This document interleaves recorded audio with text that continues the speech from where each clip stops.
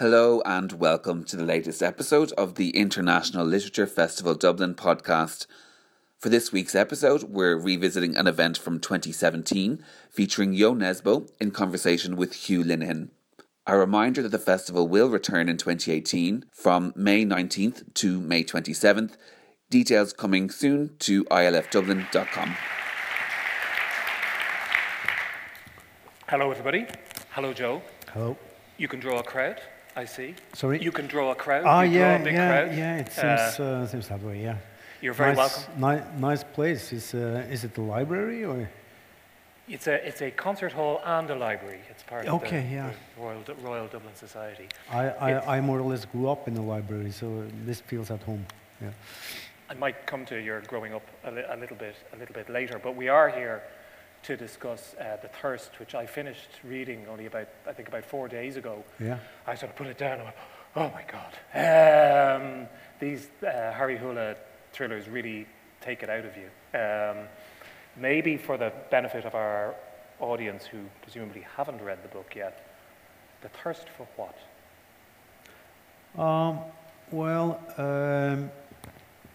The thirst for first the thirst for blood. I was doing research for a standalone book, and I was sort of down in the dark cellar of psychiatry, and when I came across something I had never heard about before, which is something called clinical vampirism, or Renfield syndrome, which is the urge to drink blood. So obviously it's about the thirst for blood, and the reason why I was so fascinated with this was not only that many of the serial killers in crime history has been labeled as clinical vampirists, but that it was this mix of real science. I mean, clinical, it's a very scientific word, and the other word, vampirism, which plays on legends and myths. And of course my field of work operates in that territory where fiction meets reality. So I did some more research on it, and I actually found out that the first article that was written about this and that called it Renfield syndrome was not that seriously meant. Even the name there, Renfield, here's a quiz for you. Do you know who Renfield is? Yeah, it's a servant of Dracula. This is Dublin, the home, the birthplace of the writer of Dracula. Of course. And then you probably know also in Coppola's movie, Bram Stoker's Dracula, who played Renfield. Yeah, exactly. Yeah, you know everything. I have nothing new to tell you about this, so we'll move on. But anyway, I realized that I dropped the original idea I had for a book, because I knew that this is a case for Harry Hole. Because vampirism, is there a scientific basis? I mean, you said it's not very serious. I mean, the vampire has a place in the modern imagination, thanks to Bram Stoker and other great artists who kind of inhabited that idea. So it's a very, I'm not sure if attractive is the right idea, but it's a very compelling idea.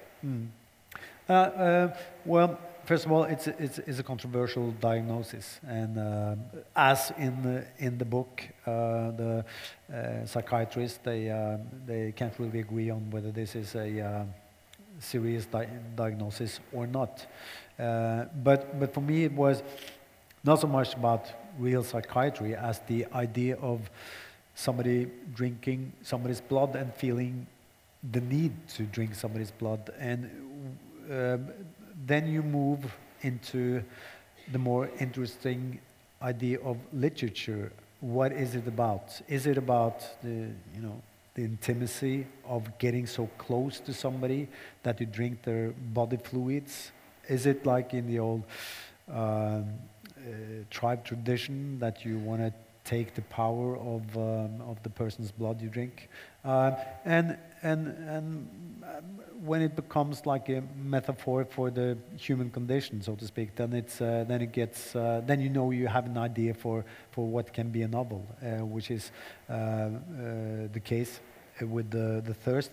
And since you asked about the title, it's also about the main character who has sort of become the focus of the series, Harry Hole, and his thirst, which is for alcohol, but also the thirst for doing what you felt you come to do, which in his case is solving murder cases. And that's a subject which recurs in the book without giving too much away. The idea that somebody has a calling recurs with more than one character in the book. So that there's almost a grey area between. I'm not sure if that. Okay, there's almost a grey area between a calling and an addiction. Yeah. Maybe they're the same thing. Yeah, could be, and of course that is one of the main themes of the book. You know, why are people willing to do the jobs that they do? I mean, it's in Harry Hole's case, he's a murder investigator. He hates his job. I mean, he has at the start of the book, he has just quit his job to work as a teacher at the police academy, and there's no way he will go back to that job. But there is still this killer, the one that got away, of course, that haunts him. And I think that we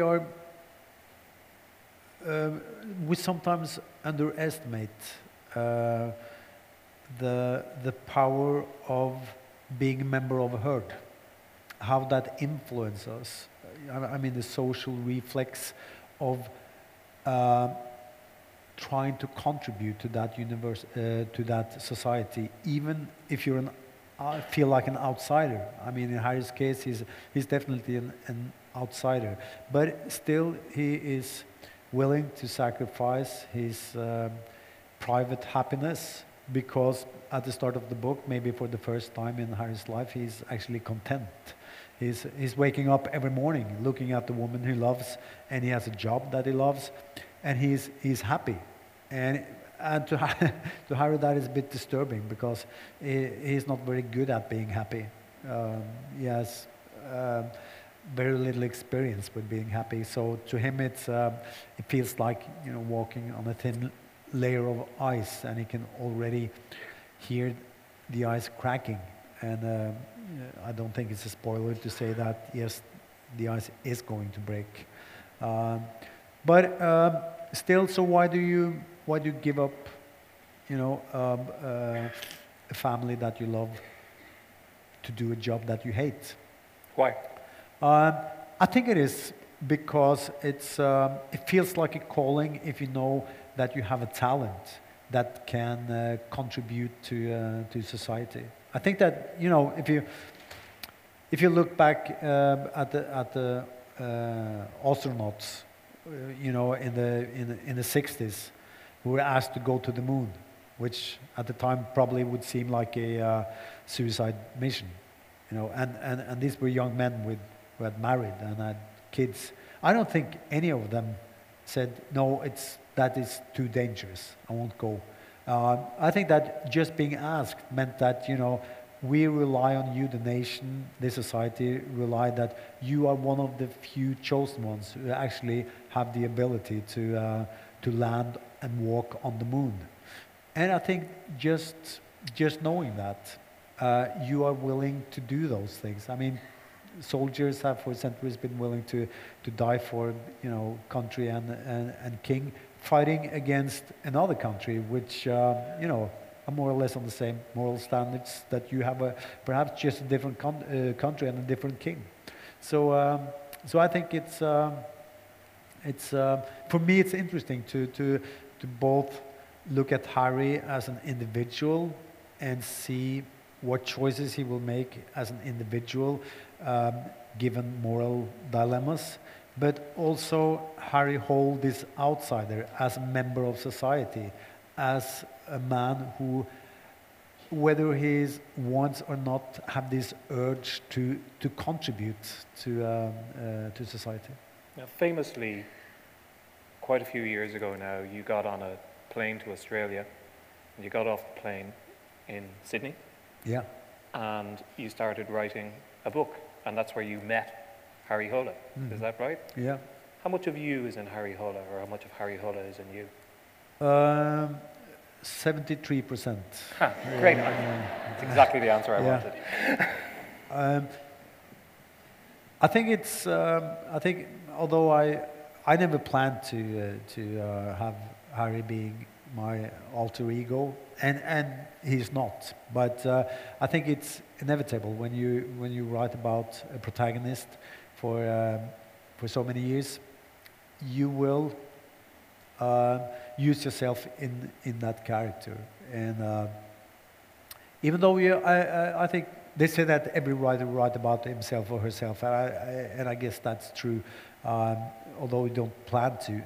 And for me, I discovered it when I started traveling abroad, when my books started getting translated, and I would be intrigued about the book that I wrote 5 years ago. That was when I realized that, what I wrote about 5 years ago was exactly what was going on in my own life at that time. So I guess it just happens. And then again, if you are going to write about a guy for many books, it is convenient to have him have your own taste in popular culture, in music and movies, maybe share your political view and your sense of humor, and maybe a little bit of your personality also. Because I think I'm right in saying that your first intention was, or you'd been asked to write a book while you were still in a band. Yeah. You were still you still are a very well-known musical performer, and that was what you were initially intending to write about, and then you took this leap into crime fiction instead. No, well, what happened was it was a girl who worked at the publishing house, and who I knew quite well. We had studied together in Bergen, and so she approached me and said, based on the lyrics I'd written for the band, she said that why don't you write a book about the band and about being on the road? And I told her that that's out of the question, because what happens on the road stays on the road. So, but I said I may write something else for you. So it was kind of, I had probably been thinking about writing a novel for years, but this was like an opportunity, or I like had someone to deliver a novel to. So I was going to Australia anyway, and so I brought a laptop and I invented Harry Hole and the plot on the plane between Oslo and Sydney, which takes 33 hours. I checked into a hotel in Sydney. It was in the middle of the night and I was jet lagged, and so I simply started writing about this guy called Harry Hole, who had just landed in Sydney and had checked into the same hotel where I was staying. And so I followed Harry around in Australia, or maybe he followed me. And after 5 weeks, I went home, and then I had first version of a crime novel. Now, when I take a long-distance flight and arrive somewhere jet-lagged and collapse in a hotel, I don't turn around and write a novel. That says to me that there's something. When I look at your life story and the various things you've done, you seem, and maybe this again is a little bit like Harry, you're quite driven. Yeah, I guess I am. Yeah, and that when I was in Australia, I went with a friend who had lived for 3 years in Australia, but he had to go back after 2 weeks to his job, and it was, and I started writing a little bit while he was still around, and he got a bit annoyed because I said, "Don't you want to see Australia? You are in the room writing all the time. What a companion for a travel." And I was actually a bit relieved when he went home, because then I could write all the time.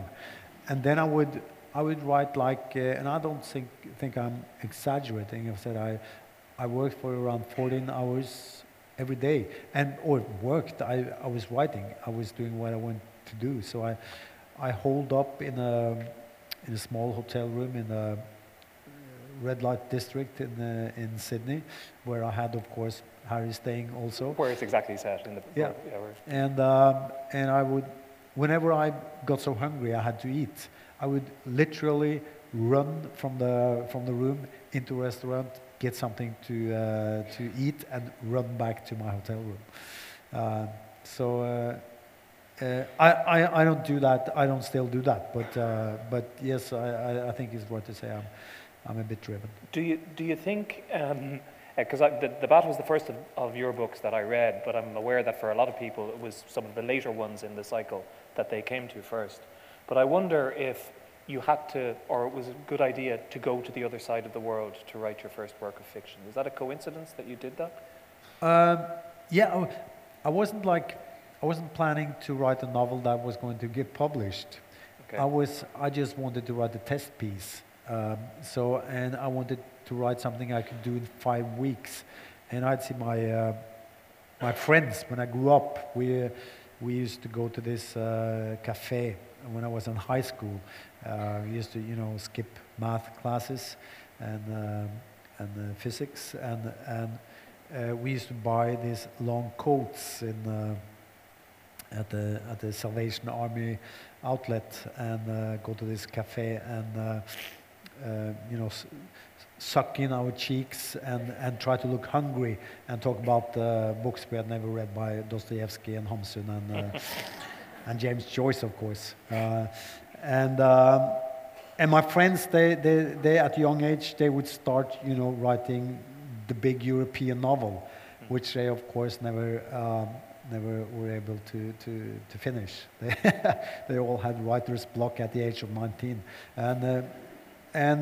So the lesson I had learned from that was 2 things. Never talk about the novel you're writing, especially if it's your first novel. And the second is, don't try to use all the best material you have. Try to just come up with a simple story and see if you can write that story using the tool of literature. And that's what I tried to do. I knew the head and tail of a crime story. I figured that would be, quite simple. And so my aim was to send it to a publishing house and hopefully get some positive feedback. And then I would sit down and write a real novel, not a crime novel. Ah, yeah. Interesting. Because I saw you quoted as describing crime fiction as being like punk rock. And is that, I'm trying to understand what that means. Is that like, in punk rock people said, learn 3 chords, then get up on a stage and do it straight away. Is that what you meant, or is it something else? What I meant was that you have this, when punk rock came, you had an audience that would sort of be part of the performance of the band.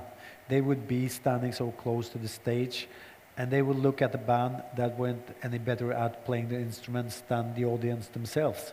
So it was a sort of a democracy to the extent that often the audience would get on stage, try to get the guitar and to play the guitar, and they would break out fights. So it was sort of a reaction to a process where the rock stars got more and more removed from the audience. And the crime novel is a genre where very often the reader is as experienced and know as much about the genre as the writer. And of course there is a certain game that you are allowed to play with the reader. There's a dialogue with the reader, meaning I'm allowed to try to manipulate you. You know the genre, and you know the rules. You know what I'm allowed to do, what I will do is to try to make you watch my left hand while I do the trick with the right hand. And if I trick you, you'll be delighted. So you have the sort of the same interaction that you have that you had in the early punk rock that you have, I think, in the crime novel. And that is probably what I realized when I wrote that first novel, and that intrigued me and made me stick with the crime books. So you were ever going to write that book that you were going to write as your second novel? Well, I've written other stuff also. I've written short stories and children's books and novels that, maybe isn't crime novels, but something else. I want to ask you about Oslo, because most of what I know about Oslo, I know from your books. And I got to say, I don't want to go to Oslo. Yeah. It's riddled with serial killers, corrupt cops, there's blood everywhere, strange drugs that are killing people left, right, and center. It really sounds terrible. Yeah, it is. It's don't go. No, but I use Oslo as a backdrop for my stories, and it's I'd say 90% of the descriptions are the real Oslo, but it is just a little bit twisted. It's a bit darker. It's sort of a Gotham City version of Oslo, sort of Disneyland after dark, because Oslo used to be this innocent village in the outskirts of Europe.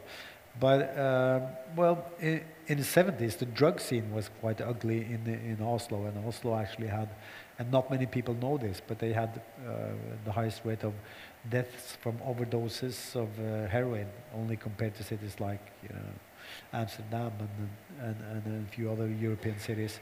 So for some reason, hard drugs was introduced in Oslo in the 70s. Is that because of a port and the maritime thing? Was it coming through the port? It's nobody really knows. It could be, just that the routes for heroin, that it was convenient to transport it through Turkey, Germany, and up to Norway.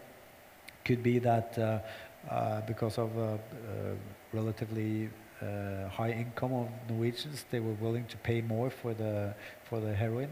But it was hashish and heroin.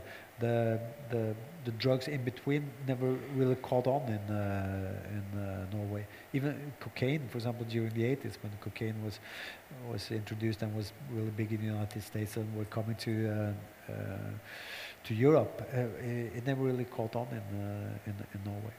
Why is that? Do you think some people think that different drugs have a cultural affinity with different times and different places? And do you think there's something perhaps about heroin that that appealed to people in Oslo at that time? Could be. I don't really know, but it's. I can speculate, and it is, of course. We talked about it a little bit backstage, that there are certain similarities between Norway and Ireland. There was a guy who actually Karl Ove Knausgård, the Norwegian writer. He said that, and he's been living in Sweden, and he said that, and he's been traveling in Britain, and said that the Swedes are the English of Scandinavia, and the Norwegians are the Irish of Scandinavia, and I guess that to a certain extent that is true. And when it comes to drinking, Norwegians are either sober or really drunk. So it could be something there that they don't do drugs or they do really hard drugs.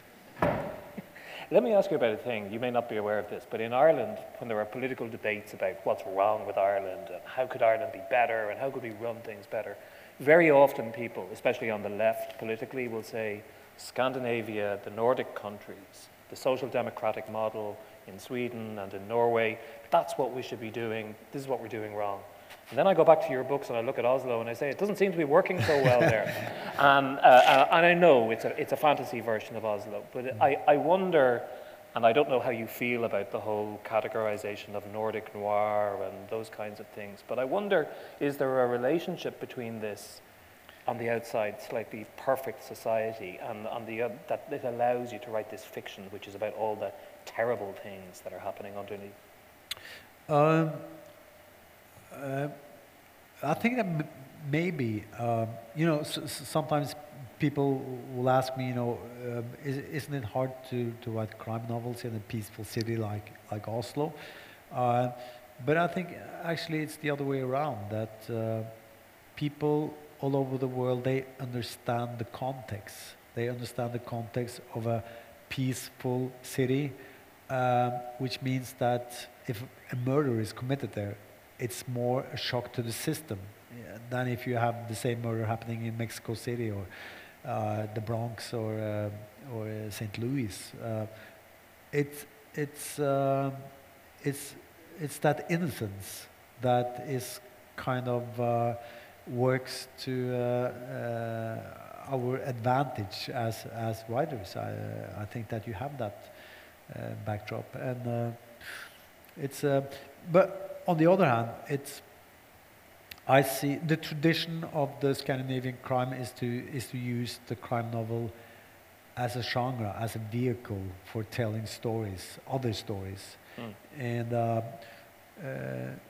because you can go to a book and you see on the cover that it's a crime novel, you probably have an idea what is going to happen. There will be a murder at the start, and there you will have the process of someone trying to solve that murder, and at the end you will probably get the solution. And it's nothing new there, but you can actually use that formula, that vehicle, over and over again to take the readers to certain places and to write about the human condition and to write about moral dilemmas, for example. I think that what's interesting about the crime novel is that what happened in the 70s and the 80s in Scandinavia was that the politically engaged writers would use the crime novel, especially on the left side politically, but they would also take the crime novel from the kiosks into the serious bookstores, which meant that suddenly there was a lot of talented young writers who took crime fiction and writing crime novels seriously, and they were taken seriously by the readers also. So it became almost like a thing that you would do, even as a writer of general literature. You would sooner or later have sort of a go at the crime novel, and the crime novel became sort of took over maybe from the religious literature, where you were concerned with morality and where you would have thoughts on wrong and right, and while the rest of the literature would become more and more focused on the individuals and not on society and moral questions. It was the crime, Pulp Fiction, the stories about murders, the entertainment industry of crime fiction took over sort of the field that had been covered by religious literature. Is that a reaction to, some people say that literary fiction is in crisis, that the things that it used to do for various reasons it can't do anymore, that it's run out of energy, maybe.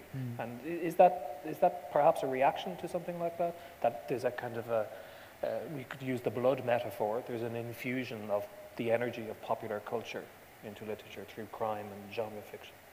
I think that if you look at over more than 5 years, people tend to do analysis and conclude based on what they know from the last 5 years. I think that if you look back 50 years and you look forward 50 years, literature and novels, the novel is not in any kind of a crisis. I mean, you can say that movies have taken over, TV series have taken over. Well, if you look at the movies in Hollywood for the last 10 years, more and more of the movies are based on novels. So the novel is definitely important. But I think that, for example, the TV series at last, I don't know about the last couple of years, but for the first 5-10 years of TV series on the cable network in the United States, they were the cutting edge of storytelling at the time. That was where it was happening. And even me as a writer, I stopped reading novels for a while and just watched TV series because that's where it was happening. But now, I mean, for the next 10 years, that may no longer be the case. Maybe that the novel is coming back. And I think it was Milan Kundera who said that the novel can only exist as long as the novel do what only the novel can do. Now that is sort of brilliantly put, but I think it's totally wrong. I think that what we see is that a good story is a good story, and you can use a good story to write a novel. You can to write a TV series or to write a movie. Have you seen? If you look at Angry Birds, you all know Angry Birds. It started as an app, then it became a book, and now it's a movie. It's going full circle, and and I think that is what we see what's happening is that you have an audience that is so used to consuming stories. We're getting so good at it. I mean, if you look at an average reader or watcher of movies and TV series, we probably consume 10 times more stories a year than our grandparents did. So we're getting so good at it, which means that storytellers like myself and movie directors, we have to keep ahead of the reader to surprise them, to give them something new. And how do you do that? I don't know. Yeah, it's hard work. But I think that what you learn quite early on as a writer is that your reader is just as intelligent as you are, but you have to you can't fight it. So you have to sort of use your reader's intelligence and imagination to write the book. I think you can't really paint the whole picture for them. You can just point them in a direction, and they will go there and sort of explore that. Explore, for example, moral dilemmas themselves. I can't hold up a moral dilemma and have Harry Hole make a choice that will be valid for the reader also. But what I can do, I think the only thing fiction really can do is ask interesting questions. And you don't need to answer the questions. I actually think it's sometimes silly when writers think, because they are writers, that they can give the question and the answer. You can have your main character, of course, make a choice, but whether it's the right choice or not, that is up to the reader to decide, I think. There are recurring themes in your books as expressed through these crime stories, that, you know, society and how it's changing, fundamental questions of right and wrong. But a recurring one, it seems to me, is what is a family, and how does a family work, and what's it for? Would that be fair? Is that true? Sorry? What is a family? Is that what is a family for, and what is the individual's relationship with family? I think that that again hasn't been an agenda. But what I see when I look back at my previous 5-6 novels is that I've been writing about father-son relationships, which I'm sure have something to do with my relationship to my father. But I was very close to my father, so why I write about these problematic father-son relationships, I'm not sure really. But it may have been that I loved my father so much, and I was so close to him that I can sort of put myself in the shoes of my friends who weren't close to their fathers and who struggled with their fathers, and they tried to live up to the father's expectations. So maybe that's why I'm writing about it.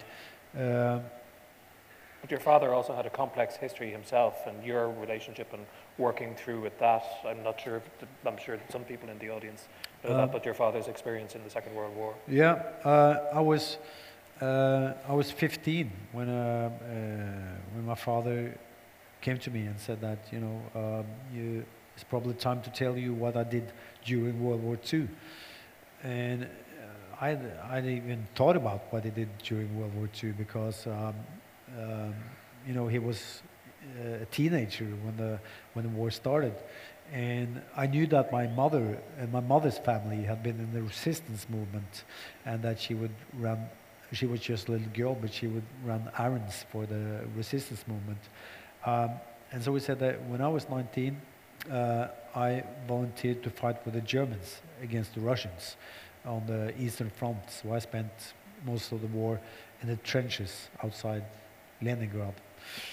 And so that was a total shock to me, trying to picture my father with the German helmet. And I think it also was a very important experience for me to be a writer, because it meant, he made no excuses. He said, okay, so I had to spend 3 years in jail after the war because I had volunteered to fight with the Germans, and his reason being that he feared Stalin more than he feared Hitler, and he had grown up in the United States and in an anti-communist family, so that was natural for him. That was his way of fighting for his country, he thought. But he also said that I spent 3 years in jail, which was a reasonable punishment for being as wrong as I was. Does that mean he was a social outcast then in Norwegian society? No, not really. He stayed friends with his friends who had been, before the war. And I think the thing was he didn't benefit from his choice. He actually put his life on the line.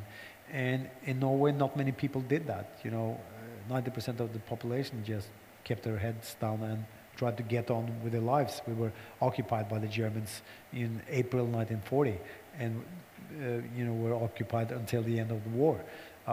So nothing much happened in Norway. There were a few sabotage events, which all of them have been at least made 2 movies of. So I thought that secretly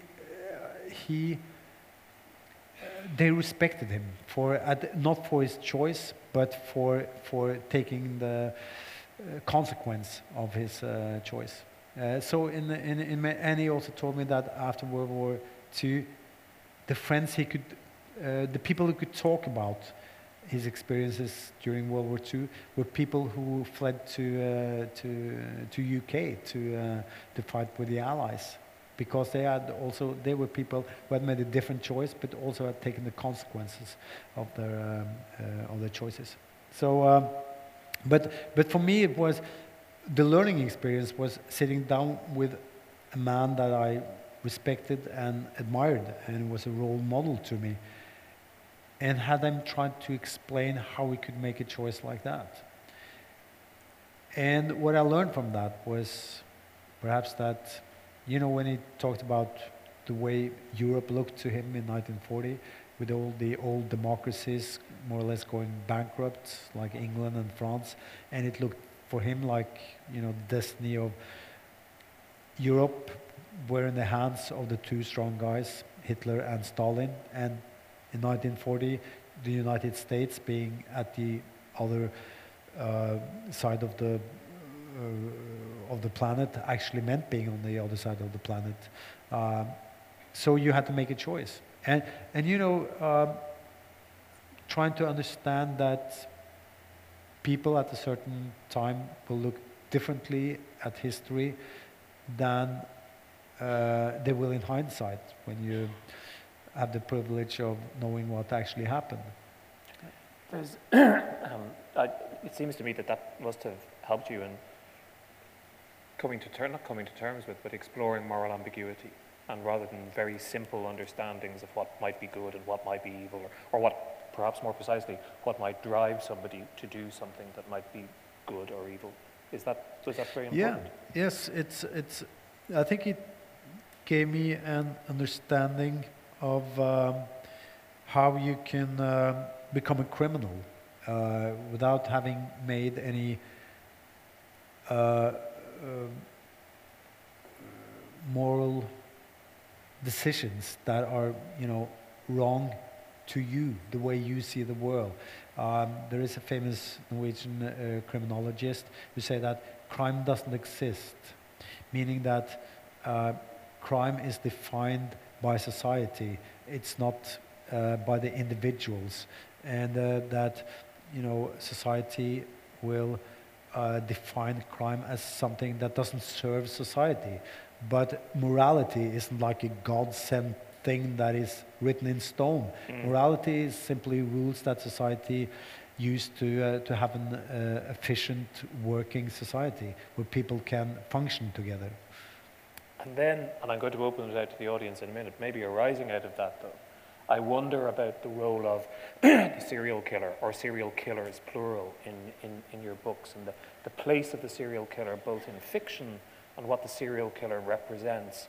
And also, I can't avoid thinking, when thinking about your fiction in relation to that, the fact that one of the most shocking acts of mass murder of the last half century happened in Oslo only a few years ago. An incredibly, in some senses, both shocking and banal act, which in some ways contrasts with the Gothic and ornate and carefully planned, almost artistic projects, if I might call them as such, of the serial killers in your fiction. And post Anders Breivik, did that change in any way the way you think about that, about killing and society and morality? I don't think it changed the way I write about serial killers, because serial killers are really not about serial killers. Of course, it's a metaphor for what's evil, what we know we have to fight. It could be a serial killer. It could be Godzilla. It's the monster. It's the shark in Jaws. It's not really interesting. The killer is not interesting, and that's why the serial killer works that well. It's because we can sort of rule the serial killer out, because that is the monster. That is someone who is insane, that we can't really relate to. You're not supposed to see the world through the eyes of the serial killer. That's the monster. But Utøya and Breivik, that is of course something that happened in real life. That is not a metaphor. That is not like the monster in the shark in Jaws that we don't get to see.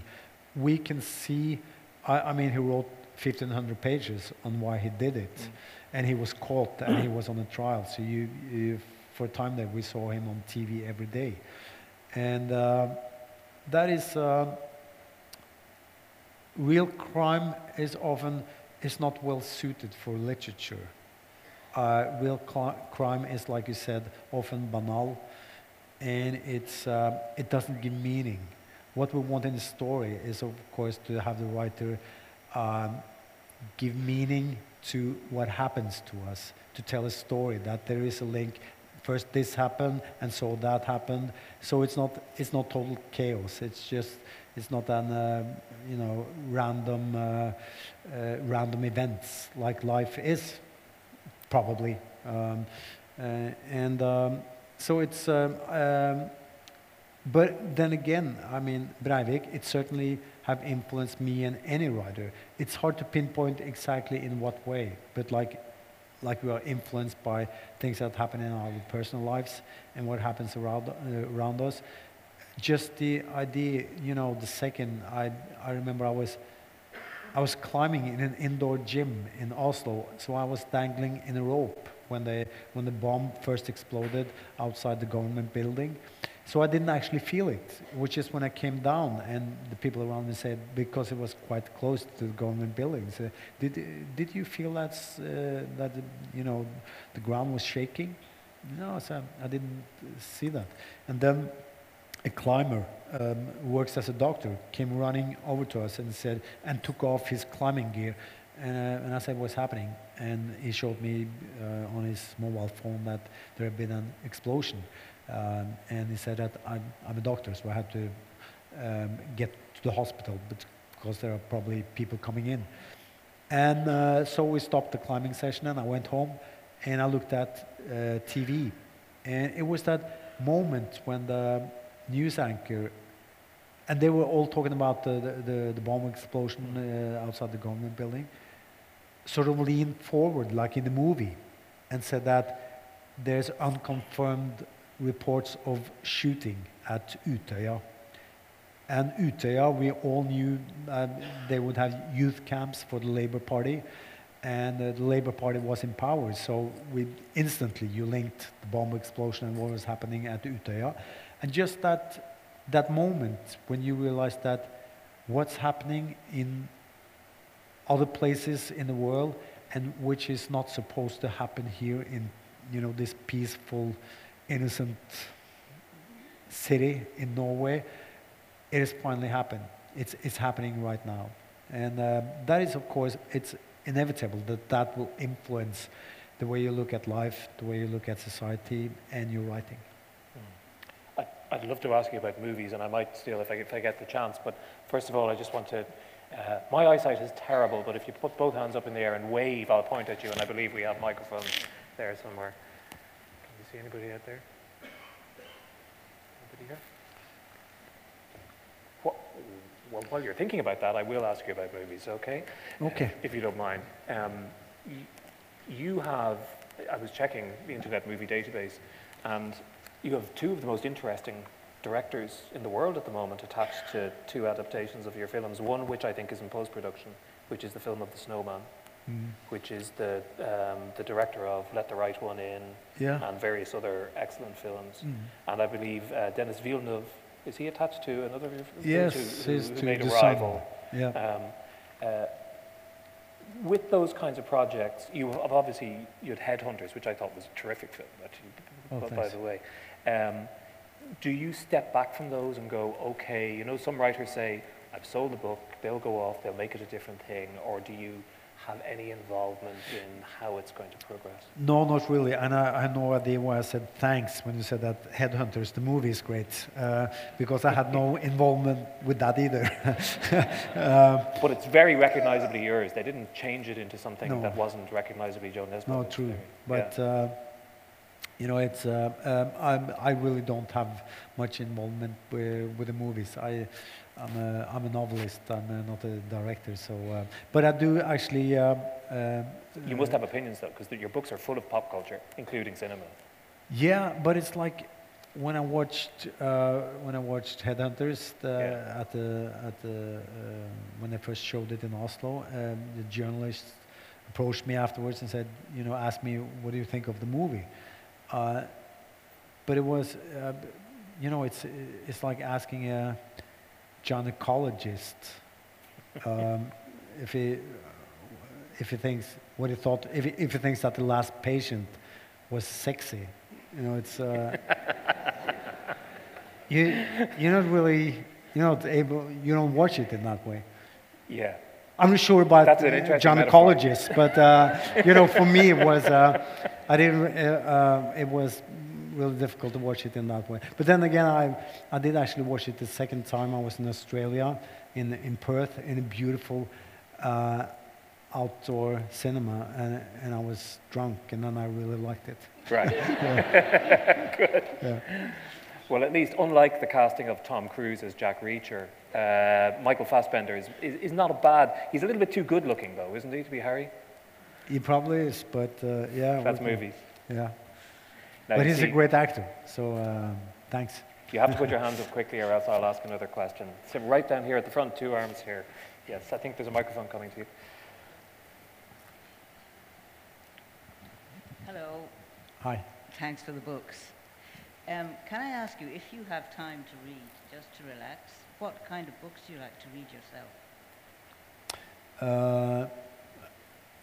I don't really have a category of books that I read. Right now I'm reading. I just read a couple of Norwegian young writers who are really good. Knausgård, I read, of course, but also a guy. Well, I read Saabye Christensen. I don't know, the half brother. I reread that book recently. He's not that young, by the way, but Johan Harstad, who's a young Norwegian writer who's been translated to the English now. He's great, so if you come across him, you should really read him. Actually, now I'm reading a writer who is not that young, Honoré de Balzac. Yeah, and it's amazing. I mean, I did read him a little bit when I was young, but I went back and I picked up a book, and it's amazing. So I don't really read crime writers that much. From time to time I do, but I haven't for a long time. I think Jim Thompson was my favorite, who wrote in the 50s and 60s, and he still is.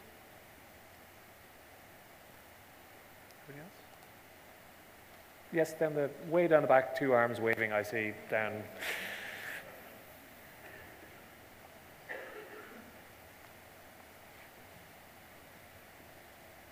Thank you. Hi, Joe. Nick, I'll be pestering you in a bit back there. Actually, first thing, a statement, you mentioned that Harry, in the new book, sort of recognises his talents and what he's good at, and I kind of hope you recognise that in yourself in the books that you've given us, so I hope everyone here agrees with that. The other question I had really is, on top of Harry, which you get asked about a lot, you write about very strong sort of female characters. And I guess I'm wondering, without spoilers for people that might not have read all the books, who your favourite sort of female character is throughout the entire series.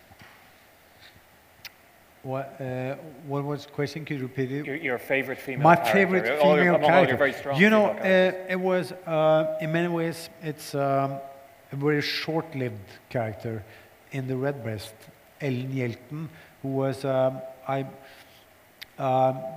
but she died 1/3 into the book. She had to go. But I also liked Beate Lund, who has this fusiform gyrus, that so she could recognize every face she's ever seen. Katrine Bratt, I quite like. I had a question last night, you know, by a woman who complained about there not being, you know, she wanted more female heroes in the book. But to me, all those 3 women are heroes. On the left, down near the back there, waving a hand there.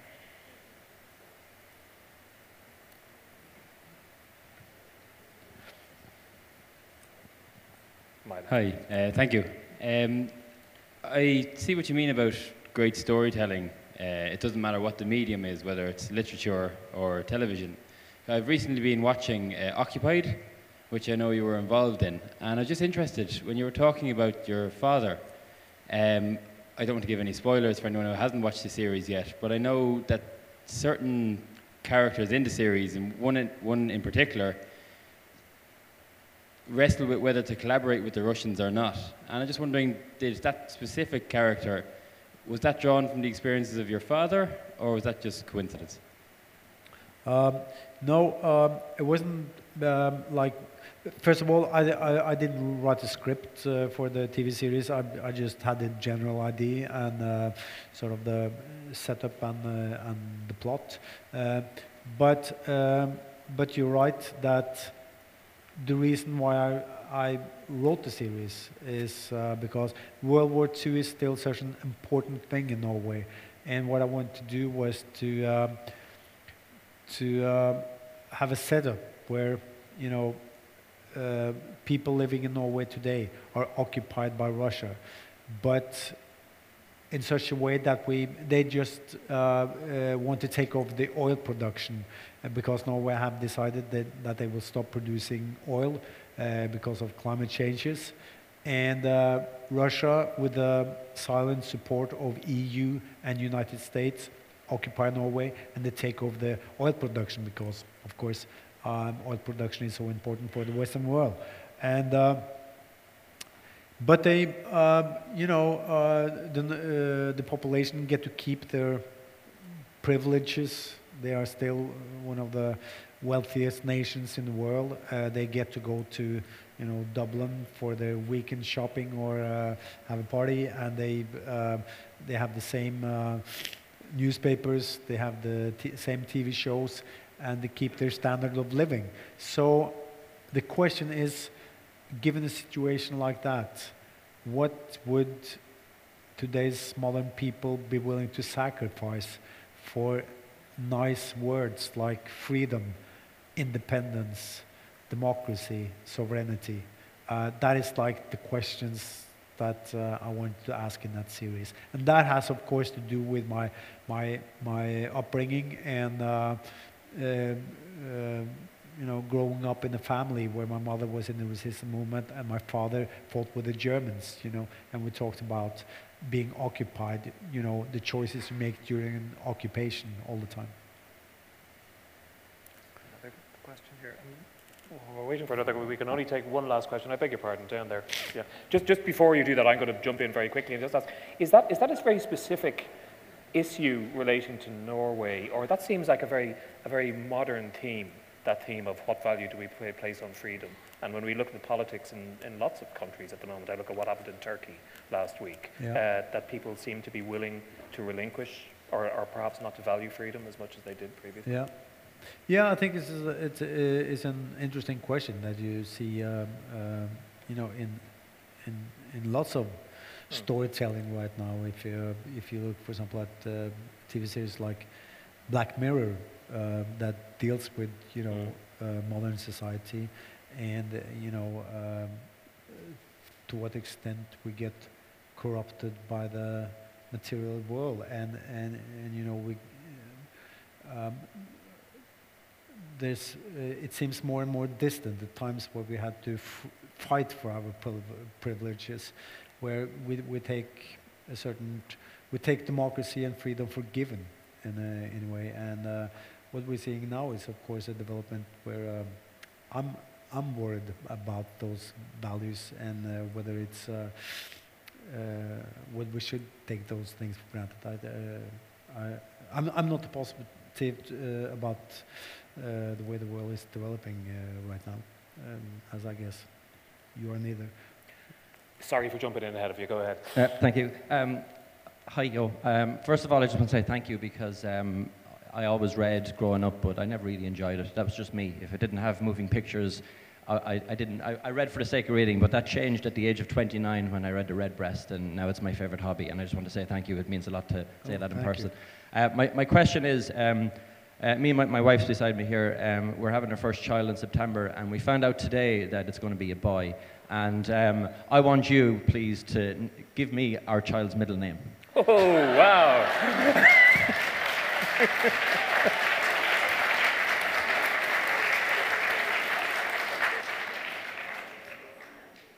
Do you think he'll be okay with Harry? Yes, brilliant. That's what I wanted to hear.